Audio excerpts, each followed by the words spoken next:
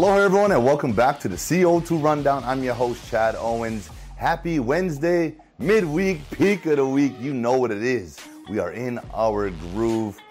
Look, I hope you guys are having an amazing day so far and are in the flow, in your workflow, and are having yourself another winning week, because that's what it's about. Look, we got an exciting show for you guys today as always, and I want to say mahalo to Long's Drugs for all of their support. Let's continue to support local and making Long's Drugs a part of our day. Let's dive on in to the CO2 Rundown. A few updates here on these two amazing human beings, right? Damar Hamlin, Buffalo Bills defensive back, who just 10 days ago had an incident, collapsed on the field, needed to be resuscitated via CPR because of his heart stop. He went into cardiac arrest, and I'm going to touch on that in a second here. But he was rushed to the Cincinnati hospital, fighting for his life. Finally came to, and it's been okay, discharged from Cincinnati, back home in Buffalo. Recently just got discharged from the Buffalo hospital and is with his family and a team recovering. He is in a great position. Who knows the length of his recovery, but hey, prayers have been answered there. Continue to do that for the Hamlin family, the entire Buffalo Bills. And I want to shout out that trainer that administered CPR. This is a great example. You know, everyone's always encouraged, hey, take CPR classes, learn CPR. You never know when it's going to come in handy. You never know when you're going to save a life. Because at the end of the day, that's what you do that for, is to save lives or to give them a chance. And so just want to encourage you to do that and to say thank you to that trainer who was there. Thank God. On the other side, right, I talked about this. Former running back of the NFL, Peyton Hillis, saved these kids from drowning. But in doing so, he himself drowned and is in critical condition still. And the doctors are worried about his kidneys. So he still needs prayer. So, these two guys were highlights of NFL players, former NFL player. So let's continue to shift and add more prayers to the Hillis family, because it's needed. Hey, once you're a football player, you're part of this huge fraternity, and all the support. So let's pour support towards the Hillis family. Let's get him and his family some encouragement and prayers, like I said. So I'll continue to update you all on his situation as well as Damar's moving forward. Some PGA golf news. As we all know, the Century Tournament of Champions happened on Kapalua, Maui last weekend. This week, it's the Sony Open at Waialae Country Club. Now, 19 of the players from the Century Tournament of Champions out of 39 are competing here at the Sony Open.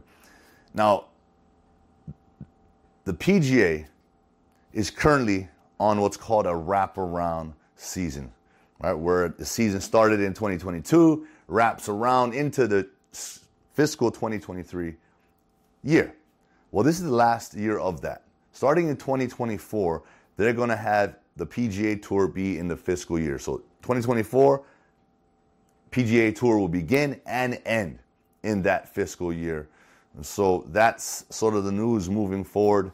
And that's the hopes, is that in 2024, Hawaii will be starting the PGA Tour season, right? With Century Tournament Champions, Sony Open.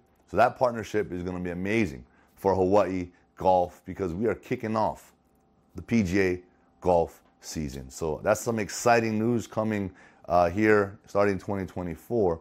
But nonetheless, all you golf fans, I know you guys are out there taking in the Sony Open. A buddy of mine, Brother Rich Cooper, is out there caddying, and I know it's always fun. So enjoy it, enjoy the pros, and good luck to all the players. Enjoy Hawaii. Our two-time defending national champions, RUH Rainbow Warrior men's volleyball team, is getting ready to embark on another journey. We're going for the three-peat this year, and it starts tomorrow night against 6th ranked Ball State. I know we are going to be in attendance. We're going to be excited. But here's the thing. When you become a champion, multiple champion, it's not that you get used to that, but you understand what it takes. And you understand that the second time, repeating was harder than the first time. And so now you're just in this groove of, hey, one practice at a time, one game at a time. We know what we have to do, right? We know that we have majority of our team coming back. We know that we are in the driver's seat. And so all we got to do is do what we do. And that's play championship, University of Hawaii, Rainbow Warrior, championship volleyball. Every day, right? We show up every single day at practice, we're champions. We operate like champions. We practice like champions. And we play each and every game like champions. And we are comfortable. That's the thing. We're comfortable in that position right now. You know, when you're not in that position and you're chasing and you're trying to get there and you win it for the first time, you know, you get this excitement, which is good. But we're at a state where we're just relaxed, calm, and that's the team that gets it done. Right? And so I'm excited that we are in that position and we get to start on that journey once again tomorrow night. And so I want to shout out our Rainbow Warrior men's volleyball team. Good luck with that. And Friday night, that second banner is going to be unveiled in the rafters. So make sure you guys are in for that one. Let's go, Bows. You know I have to talk about University of Hawaii Rainbow Warrior football. I just have to. And they already started spring training. It's because their spring ball is beginning earlier this year due to the TC Ching Field set to be renovated and expanded, right, to that 15,000 seats. So a lot more fans. I know you guys are itching and getting ready, and you need to be excited because, I don't know if you heard the news, but Timmy Chang is taking over the offense. We're going all in on the run and shoot. It's what we do. It's what we know. And it's what scores points. And so I'm excited about it.